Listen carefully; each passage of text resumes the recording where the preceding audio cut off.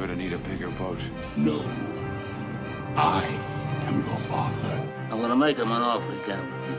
Life was like a box of chocolates. Wax on, wax off. I see dead. Here's Johnny. He's alive! You can't handle the truth. Good morning, Vietnam! Frankly, my dear, I don't give a damn. Get away from her, you bitch! If we're gonna date, you may have to defeat my 7 evil exes. You have 7 evil ex-boyfriend? Cinematic Leap. Hi, and welcome to Cinematic Leap, a movie podcast where we apply 6 degrees of Kevin Bacon style process to select our next movie. Each week, we'll watch a movie, provide our review, then take a cinematic leap by selecting an actor, director, crew member within this pod's movie to choose our next movie. Rules are simple. Whoever chooses this pod's movie sits out selection. One of the remaining hosts then chooses an actor or crew member to take our cinematic leap with, leaving our final host to then choose the next movie. You can't choose an actor, crew member that has been chosen within the last 6 choices. As always, I'm joined by my 2 wonderful co-hosts, Michael Thompson. Whatever. And Glenn Greening. No, we lost Glenn. But I mean, he did the password. That was the second password. Gentlemen, how are we? Yeah, good. Glenn? Yeah, not bad. That's all right. So we actually got to watch a movie together, which was fun. And we get to now record it together, which is again fun. Yes, indeed. And you hadn't seen this, had you, Scott? No. So this week we are doing the 2010 romantic action comedy film. It's a lot tied. There's a lot of genre there. A lot of genres tied into one. Scott Pilgrim versus the World. It was directed by Edgar Wright, who also co-wrote and produced it. Stars Michael Cera and Sarah, and Mary Elizabeth Winstead. Co-stars Kieran Culkin, Chris Evans, Anna Kendrick, Alison Pill, and Jason Schwartzman. Had a budget of 60 to 85 million, made 49.3 million, so I'd say it's considered a flop. Interesting. Rotten Tomatoes 7.5 out of 10, IMDb 7.5 out of 10, and Metacritic 69 out of 100. Now, Michael, you chose the leaper, Bill Pope. I did. Why? Look, he's got a fair bit of cool movies behind him. The Matrix trilogy, Shang-Chi, Legend of the Ten Rings, some Spider-Man, at World's End, Army of Darkness. There's quite a few things that he could have picked from that would have been amazing. So from that list you just said, it's more like a list of things I won't pick. So it's like it just sort of narrows it down. It's very easy to choose something. Hey, what? We've got an early contender for crimes against the podcast anyway. What are you talking about? Oh, The Matrix. Yeah. Then we get Keanu. Yeah. But anyway, Glenn, you chose this movie, Scott Pilgrim versus the World. Why? Because it was directed by Edgar Wright, who we've given 2 high scores to in our last 2 films, and I'm sick of getting low scores for my movies.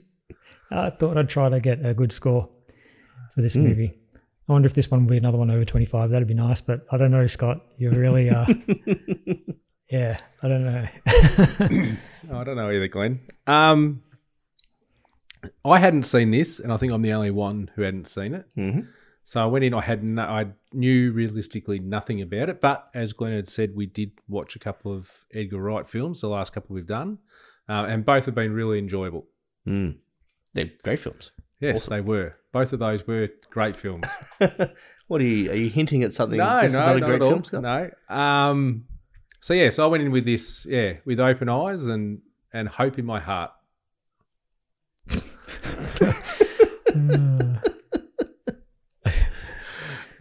Michael, without further ado, throw to the trailer.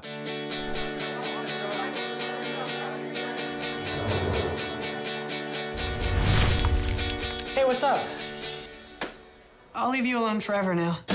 You know this one girl with hair like this? Yes, that's Ramona Flowers. She's out of your league. You know her? Tell me now. She just moved here, got a job at Amazon.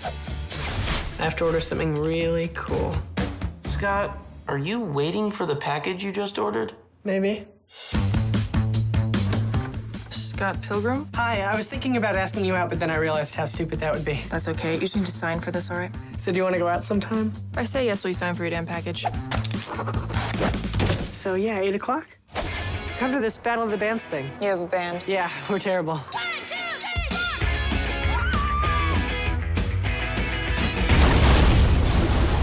Mr. Pilgrim! I'm Ramona's first evil ex-boyfriend. What?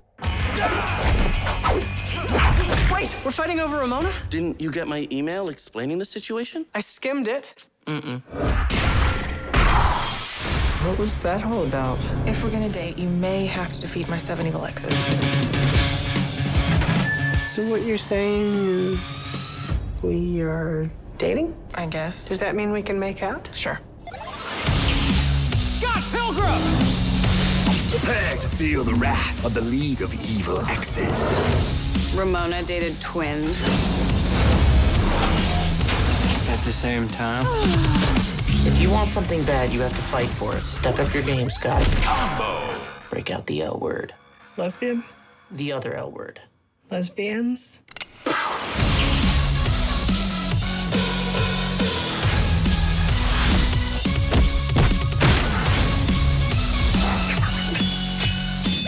What are you doing? Getting a life. You want to fight me for her? Why on earth would you want to do that? Because I'm in love with her.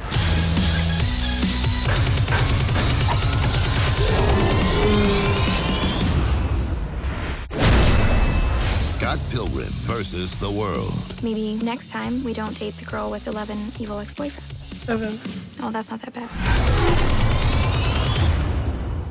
All right, Glenn, you chose the movie, so you get to do the synopsis. Obviously, people, there will be spoilers. So if you haven't seen it, pause the pod, go and watch it, come back, have a listen. Or don't, and listen and then decide. Well, that's true.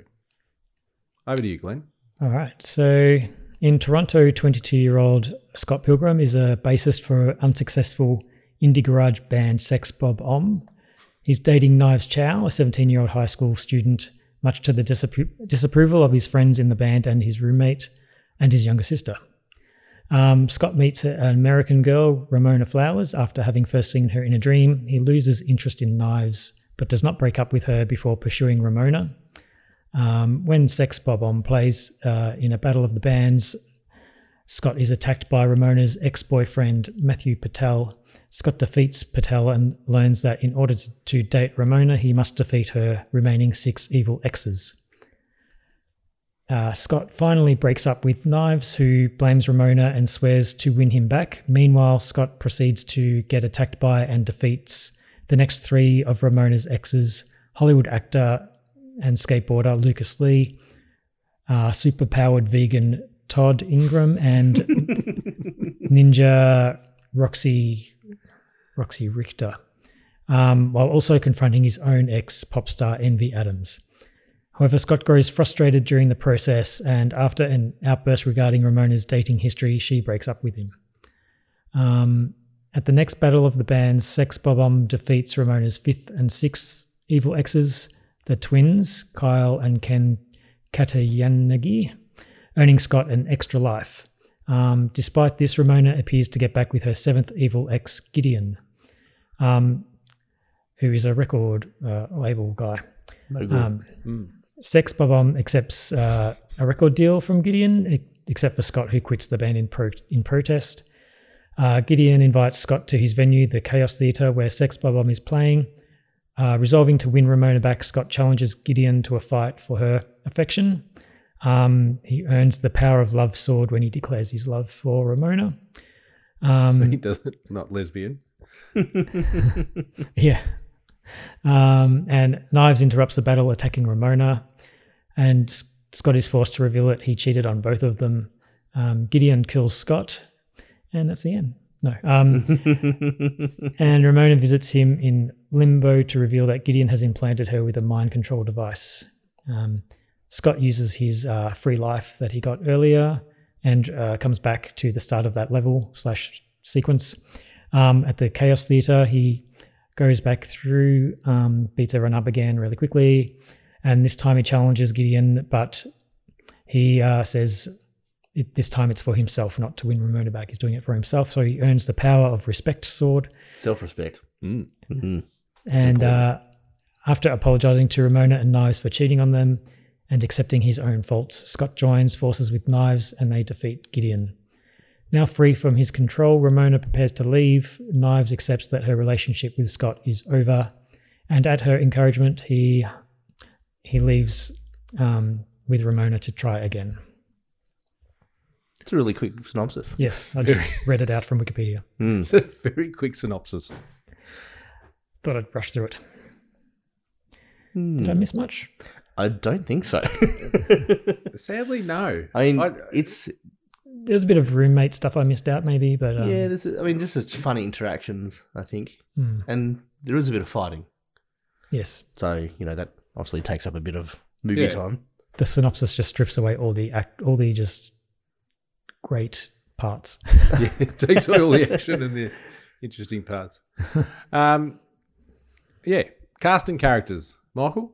Cast and character. Look, one of the standouts for me is actually Brandon Routh, who plays. He was actually Superman and Superman Returns, and some TV shows that I like. But the superpowered vegan, it's just funny, that part. So enjoyed his performance. I think it's early in Anna Kendrick's career, so seems underutilized.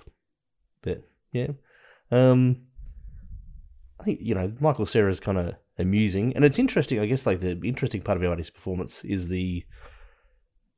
he's the unconventional action hero in this film. In a sense, he's not all buff. He's not kind of ripped. He's just a guy that looks like Glenn. I was just about to say lovable loser, and then you said it looks like Glenn. I thought I can't say that now. No, you can't.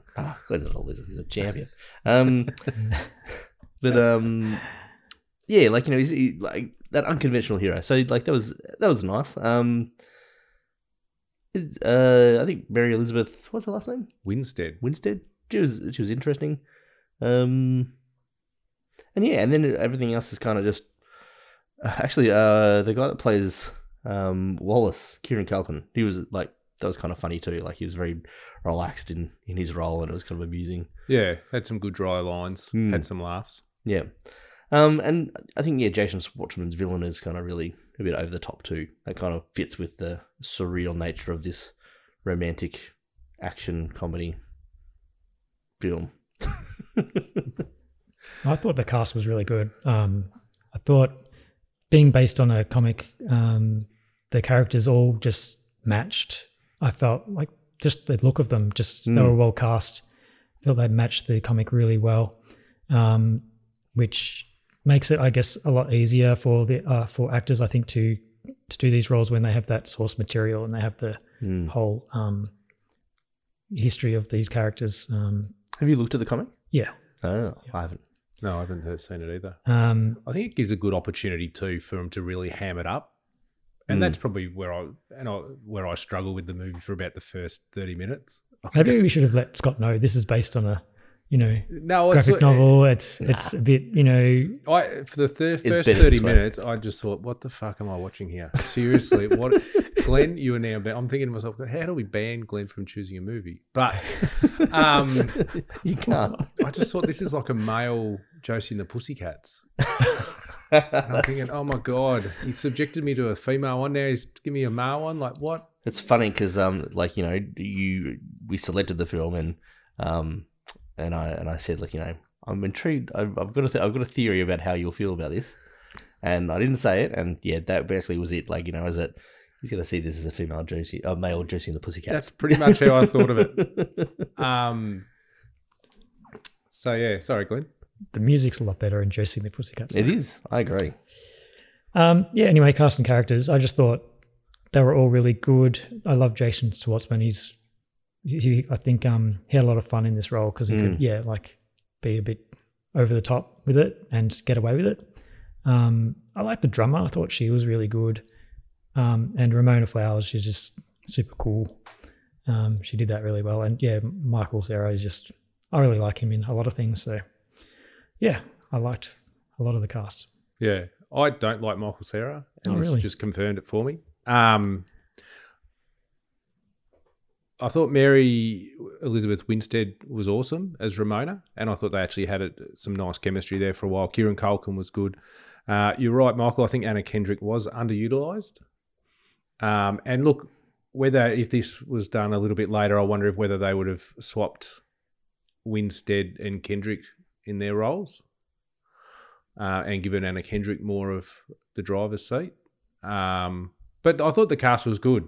It was hammy. It was over the top. But, yeah, I thought they all played their roles really well. Yeah, my other highlight that I was going to say was Anna Kendrick and Aubrey Plaza. Both of them were really funny. I thought really good. Any of their scenes were fun. Speaking of scenes, favourite scene? No, I don't have a favourite scene. It's just little bits all over the place that I like. It's hard to have a favourite scene. Oh, I disagree. I think you could definitely point at parts of this film. Okay, that is my favourite scene. I think the vegan fight. Yeah, I think that'd be mine. Yeah, Todd the vegan, and then he gets beaten and then taken over by the vegan police. Yeah. Really, that's your favourite scene out of the whole movie? Like it's a joke. It's one joke they drag out for a fight scene. It's like, it's funny. So that's not your favourite scene. No. See, we're working on that. I like probably the early first 10-15 minutes. I really like just before all the fights start. Just starting the film, and just it's like you're watching a comic book. Just the way they introduce the characters, they introduce the locations, and they got the text up like a comic. And it's partially how it's edited as well. Like it really snaps through some stuff like unconventionally, and just kind of going. And you get moments of that throughout later on as well, like in the fight scenes with the two split screen and stuff like that. But just I feel like the opening sequences for the first 10 minutes or so, where it was just really constant, the comic book sort of look. And I guess that was my favorite. It's sort of disorientating it in a way too, because you're just going, it's just these snap edits and you're going from place to place to place, and you're like, hang on, what? It takes a little bit to get your mind through it. Yeah, it works. And I think that's, as I was saying before, like for the first 30 minutes, I'm like, what is this? And then I think, I started to clue into that comic book style. And from there, it was a lot more enjoyable run. Yeah. What's your favourite scene, Scott? Yeah, I think Todd the vegan. All of the fight scenes were pretty fun. I agree, Glenn. For me, probably the first 10 to 15 minutes, I had no idea what was going on. But it's probably a lot more jokes too through that first. There was some good punchy one-liners, especially from Wallace, and I had no idea what the hell was going on. And that was one of my questions later on with the living situation. I'm going, what the fuck? I imagine it's a cost of living thing. Yeah, probably. So, but no, it was, I think that, Todd with the vegan. I know it's one joke that was stretched over a while, but I thought they actually did it quite well and really took the piss out of vegans, which I'm fully supportive of. Or did it really say vegans are amazing and they're pure? And then when you fall, like, by having a meat product, that's when you get your vegan powers taken away. Yeah, let's go the other way. Geez, we're flying through this. Other enjoyable aspects. Ooh, there's a lot of layers going on in this film, and it's very comic booky, but it's also very very video gamey. And I think it's if you don't have a lot of that sort of background, sort of like it's a hard film to get into. Like I get video games and I see those references and I understand there are comic books. I don't read comic books, and I think this is actually borrows a lot from Japanese sort of comics, like that anime stuff. Yeah, that's probably never the right cat. Manga is probably the right comic book area. The I don't know. That's a Glenn thing. But like that sort of style is hard to kind of if you're familiar with both those things, it's probably a film that you can identify with more. It's really interesting, all the written kind of text that floats up with action and or words, or And it's, you know, some really cool filmmaking stuff in here with around dramatic lighting cues, like, you know, whether the lights will dip on a moment, or, you know, things that are unrealistic in real life, where Ramona is confronted about, like, you know, hey Ramona, what do you mean by that? And then the spotlight goes on her. You know, that was some cool stuff. Some beautiful match cuts. Probably one of the best ones is the when Wallace, you know, having fallen asleep next to that was my other favorite Scott. moment. Yeah, he's texting in his sleep, and he's still in that bed, and this is an Edgar Wright sort of thing, and you see it in Hot Fuzz and a couple other films too, where he does a snap, you know, match cut, where something has changed in the scene, and, like, you know, in that particular one, Wallace is still in there, and it's daylight, like it's, you know, nighttime, and Michael Cera's character's there, and then it cuts, and he's not there, and you have Scott go, Wallace, like, wake up, like, you know, and, like, it's like a really cool match cut. So things like that was really good. Yeah, and it's the actual kind of the way he zooms around in some spots, like, you know, moves, like the camera zooms out during the "You shall not date Ramona" moment. I think early on, there's some really clever techniques in there for the film, and that's worth watching. Like, you know, looking for those things. So yeah, and I could go on, but there's more. But you guys probably want to talk. Glenn?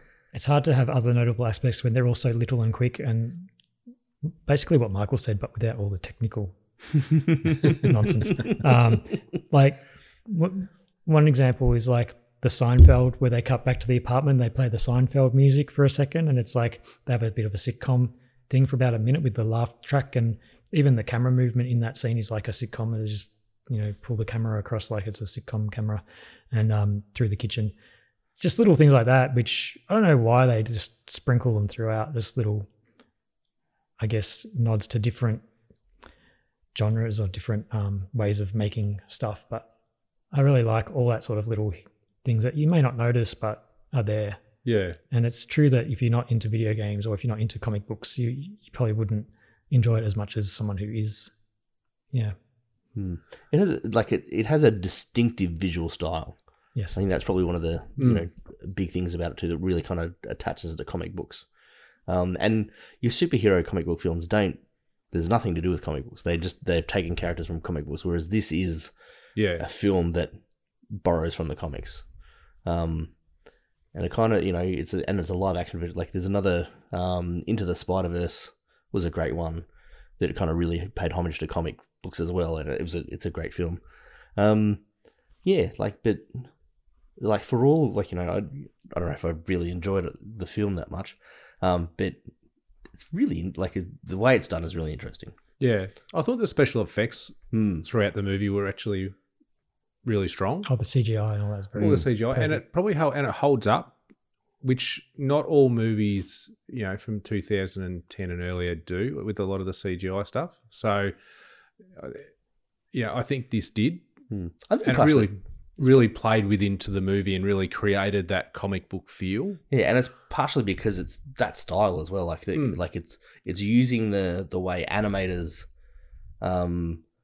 draw like a scene to also put that into, like, you know, a moving shot. Like, they add that to the whooshing kind of thing of a frame in a comic book. And as Glenn said earlier, that, like, you know, the fight bits where they have the split screens, and they did that. They used that a lot during the whole film, like, where they had multiple panels moving across as like you would read on a comic book. Yeah, and the score. There's a general rule. The music throughout the movie wasn't too bad. As you said, probably not as good as Josie.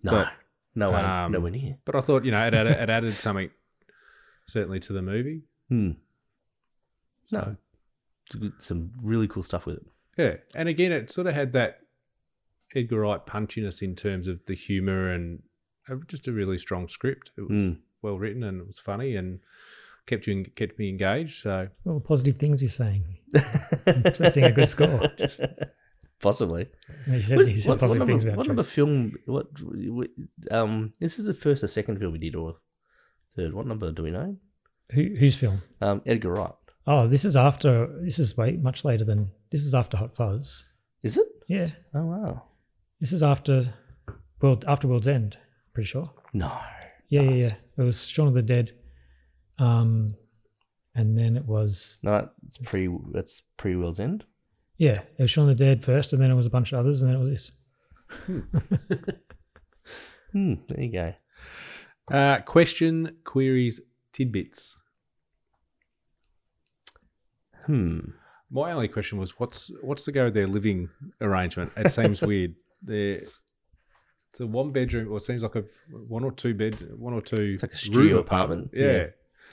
With one bed, with two people sleeping in it. 4 people. Oh, it's before World's End. Sorry. That was really the only question that I had off the top of my head. I think it's just funny. Or maybe it's actually to do with the comic, like, maybe. Yeah. Or, the big city of Toronto maybe can't afford a place, doesn't have a job. That's true. Yeah.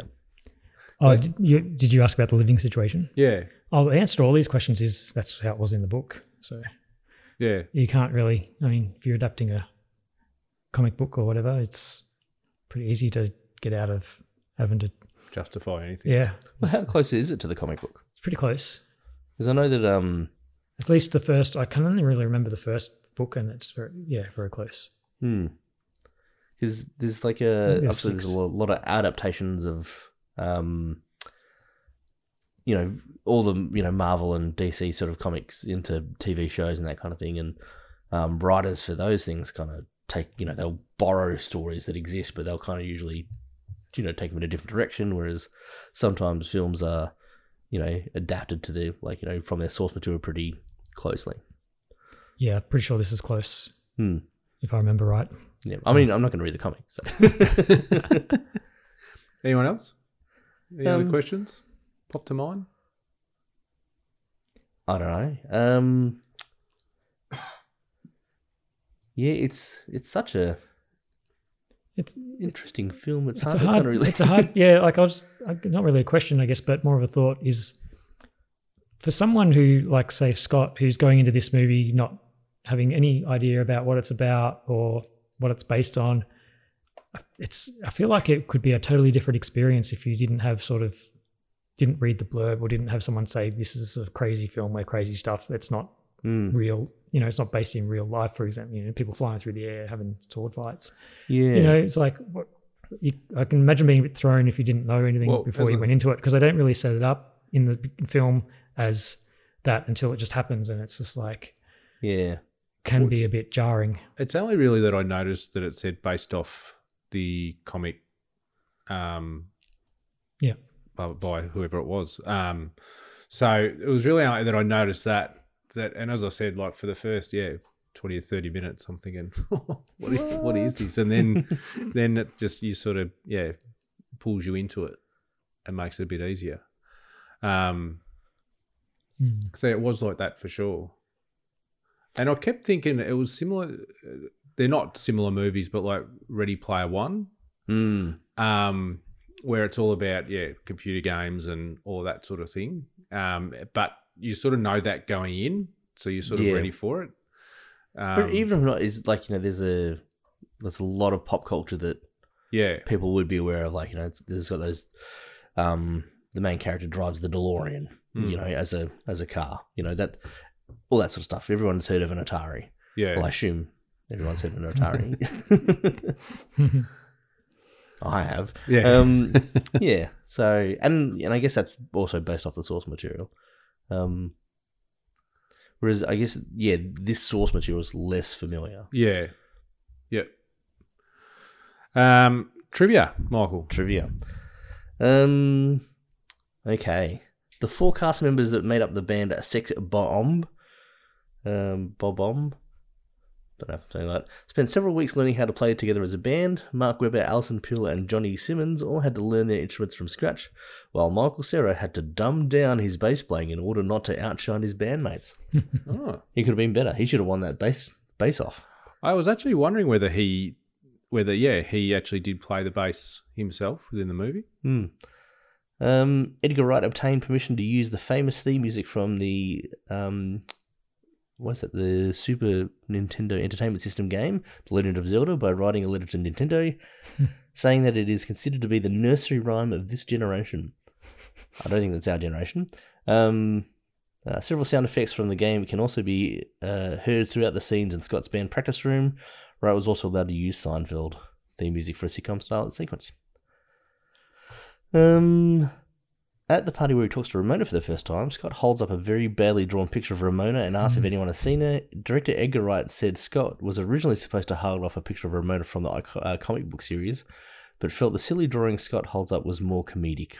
Actually, I'd written that down as one of my favourite bits, I forgot to say. Yeah. Edgar Wright has stated the movie was done in the style of a musical, but instead of the characters breaking into song and dance, they break into a fight. The battle between Scott Pilgrim and Matthew Patel is done in the style of a Bollywood fight scene. Yeah. When Scott opens the door to receive his package, Michael Cera actually did throw the package over his shoulder into the bin after 33 takes, most of which I've seen on the outtakes of the DVD. In a film with so much CGI and SFX, director Edgar Wright wanted to be to be real for the authenticity.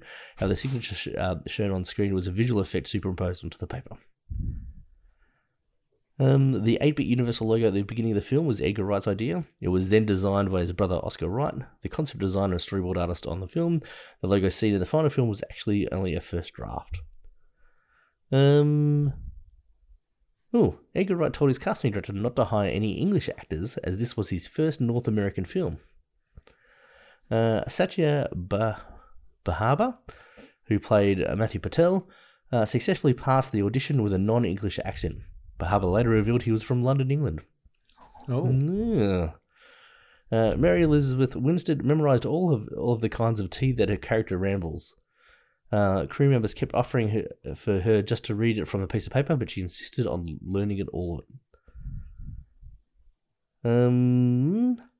Let's do one more. To avoid an R rating, the word fuck, said by Envy to Julie, had to be bleeped out because Scott Pilgrim calls Todd Ingram a cocky cock earlier in the film.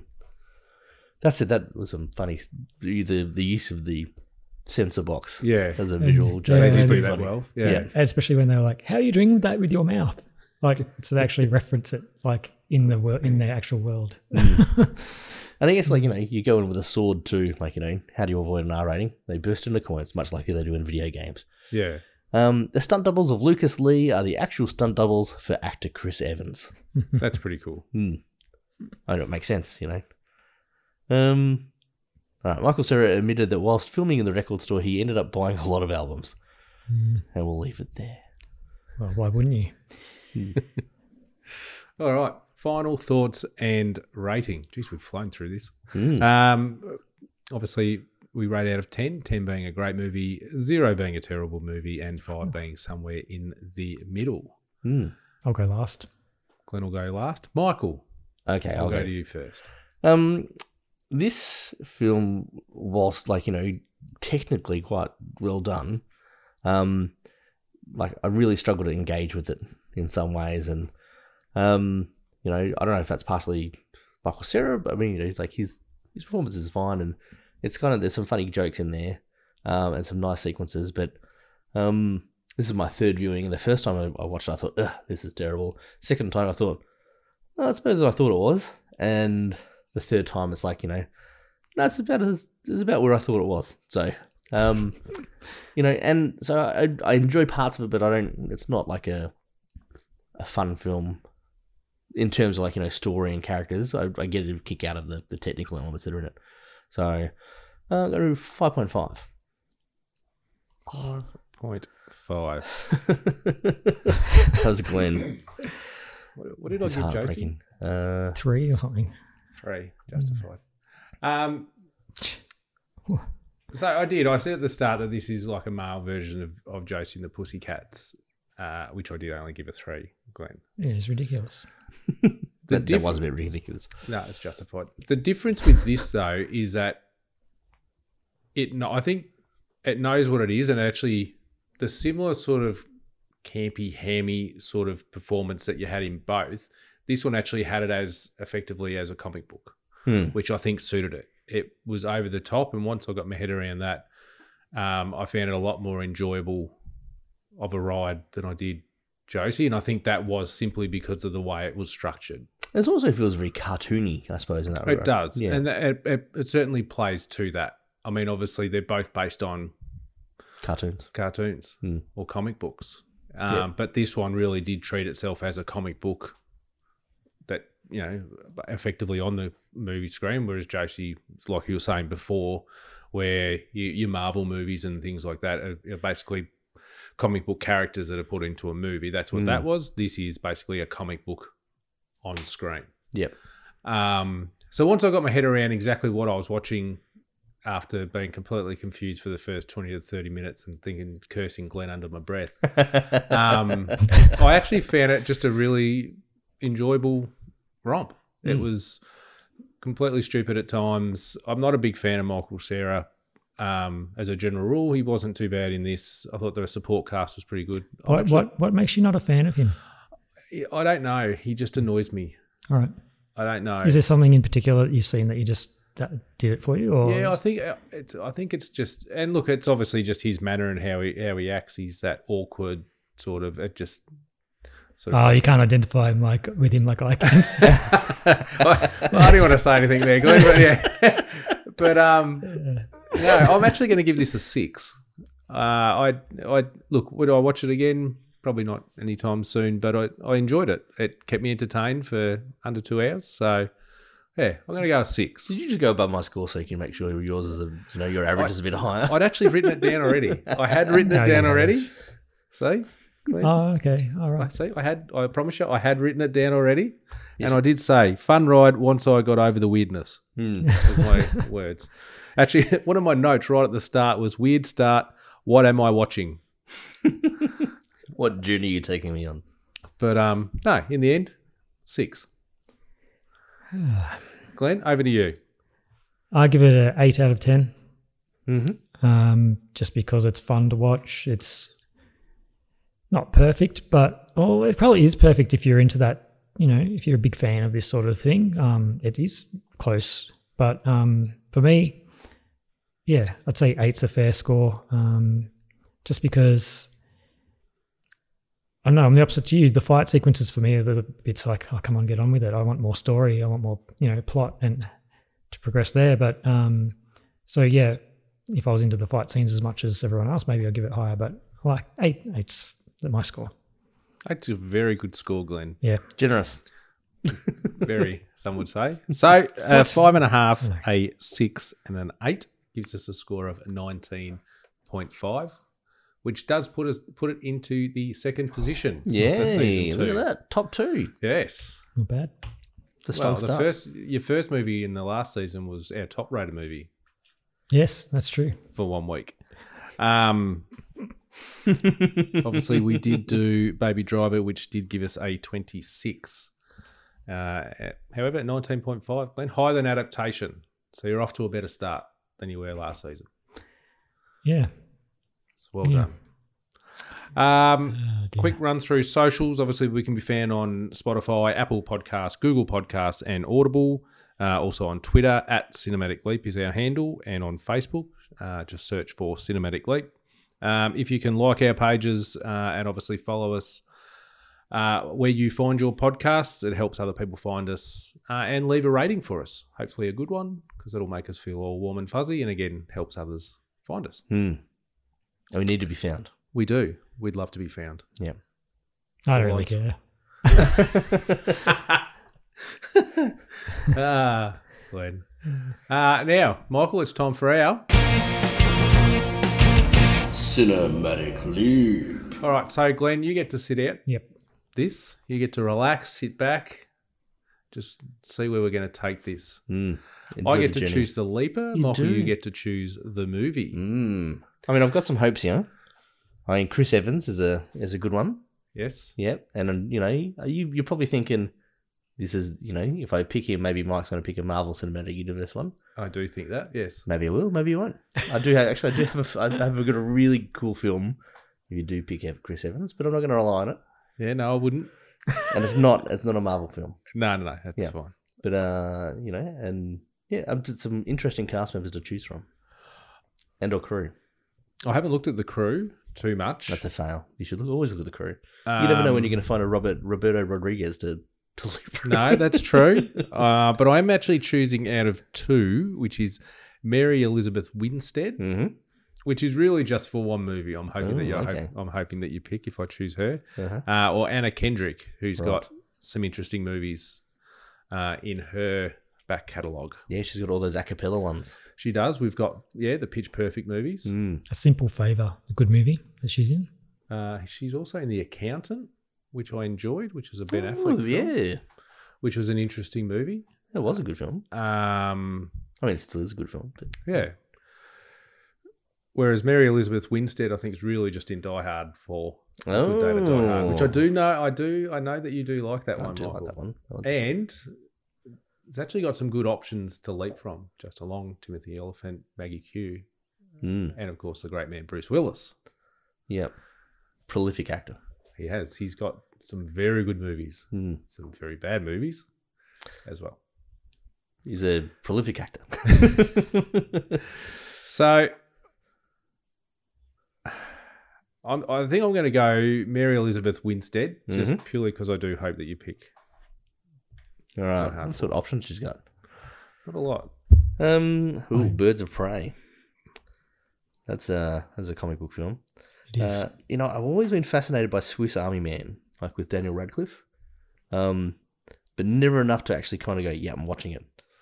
There's a good movie called Kate, which is a good action film. Sky High is a good movie. I don't think I can get my head around that one. It's great. I feel like a superhero movie. It's a good one. Oh, I can tell you what Die Hard film I'm not doing, and that's A Good Day to Die Hard. Number 5. That was a terrible film. It should be struck from the Die Hard. Well, record. yeah, it should be. It's not a great movie. Do you mind, man?